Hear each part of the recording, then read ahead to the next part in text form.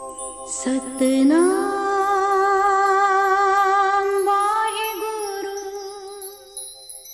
मैं दस्यो मार्ग संतो, क्यों प्रभु मिलाया, मन अर्पयो होमे तजो, इत पंथ जुलाया। Show me the path, O saints, O Satsangat. How can I meet my Lord? I dedicate my mind and renounce my ego. This is the path along which I walk. जितने भी जतन करो, चारों दिशाओं में भागो, लेकिन एक सत्संगत ही है जो उस प्रभु से मिला सकती है। And I hereby plead them to show me the path. शर्तें ये हैं कि ऐसी सत्संगति में आने से पहले मन का अर्पण होना और हौमे यानी ईगो को छोड़ना सबसे पहले जरूरी है।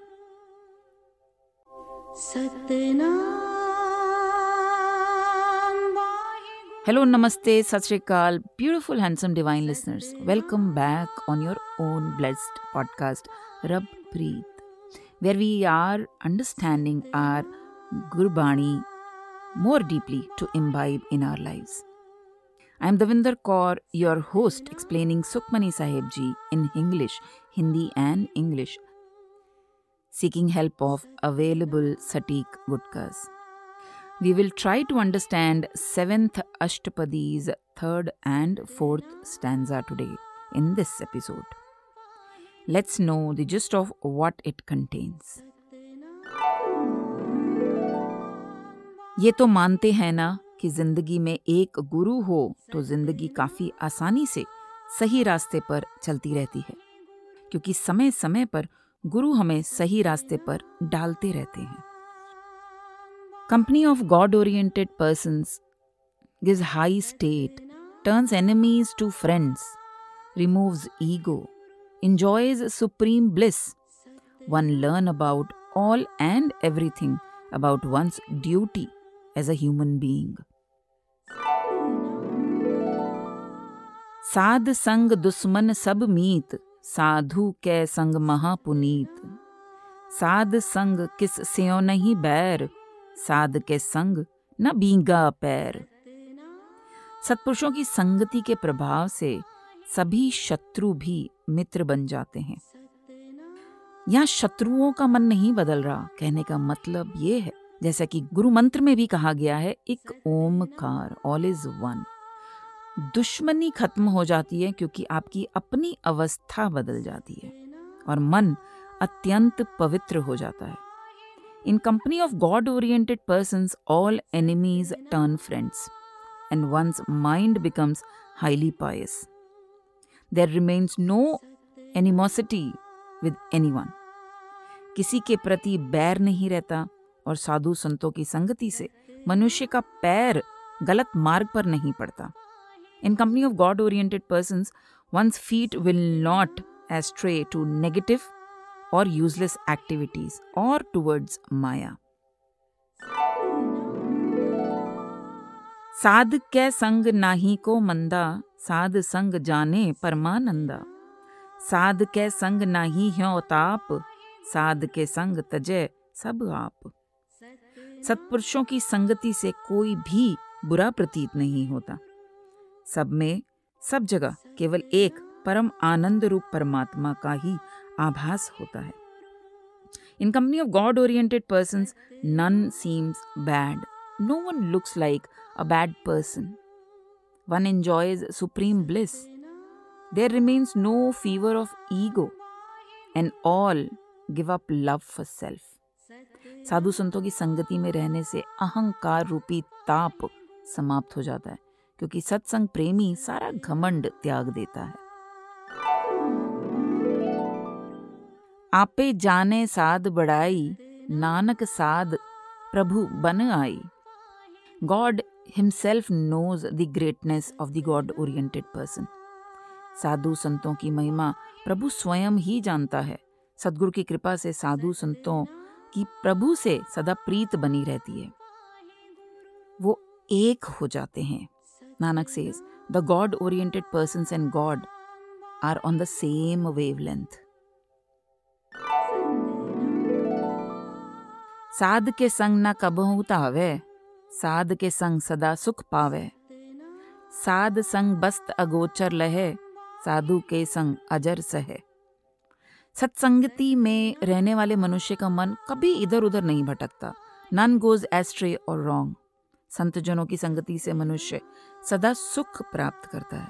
There is ever comfort in their company. In the company of God-oriented person, one sees or one realizes the unseen.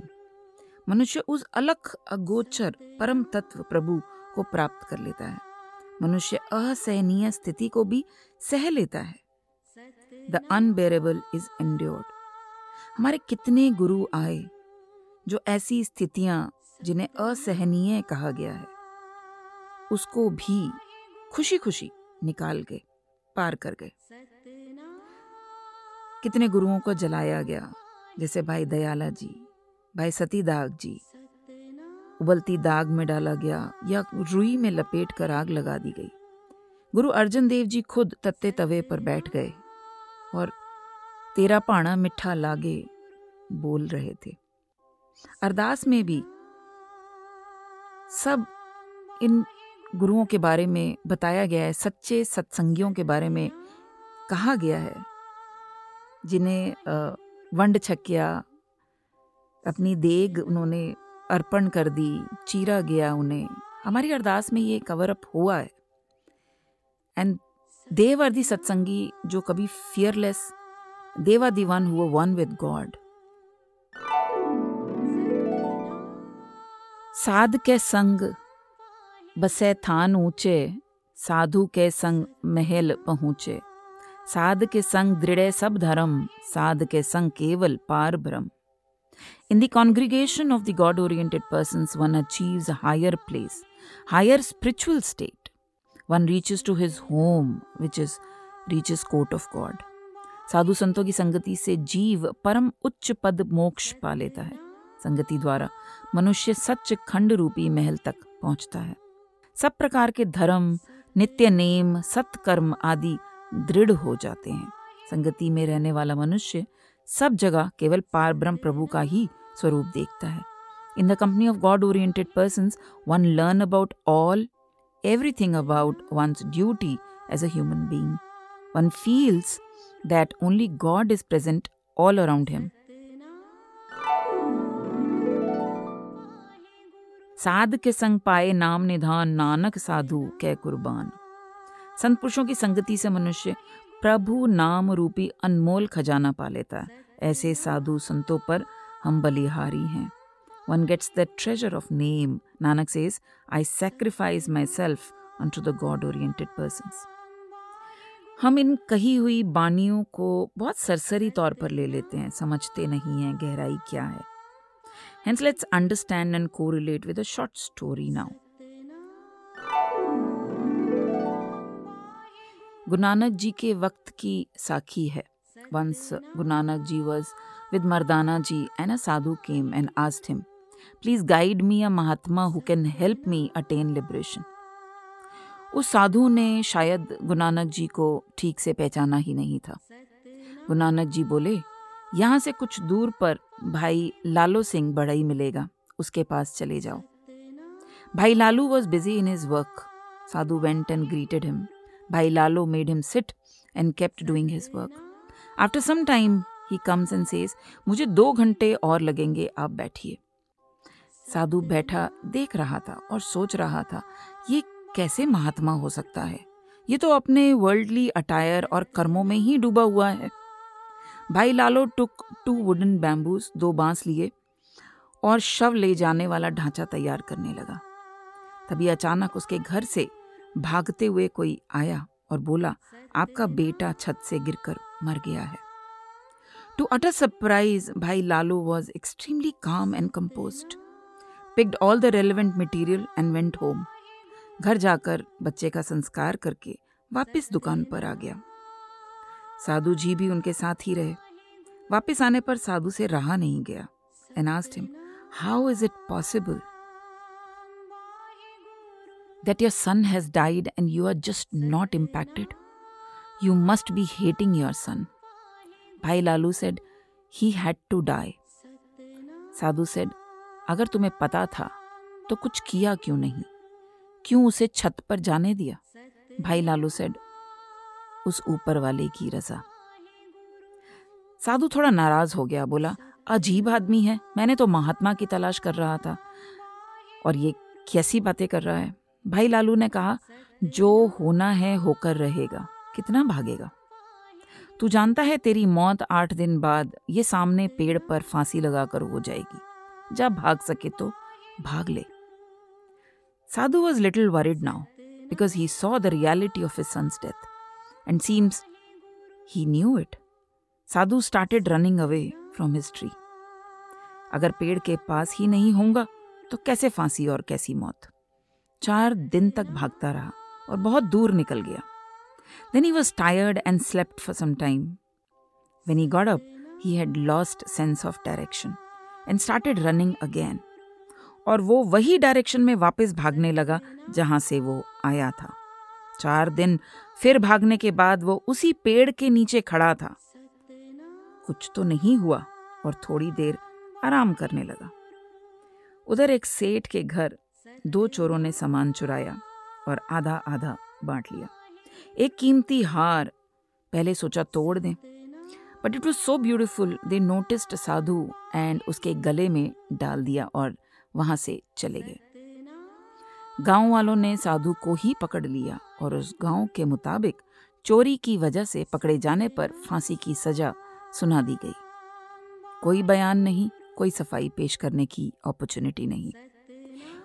Only he was asked for last wish. He requested to meet Bhai Lalo Singh and he pleaded, knowing what he was saying was absolutely true. And whatever he did, nothing worked. भाई लालू को दया आई. साधु बहुत गिड़गिड़ाया तो साधु को गुरु नानक जी के पास ले गया. गुरु नानक जी ने नाम जप का गुरु मंत्र बताया. अचानक वो चोर पकड़े गए और सारा माल उनसे बरामद हुआ. And the sadhu was set free.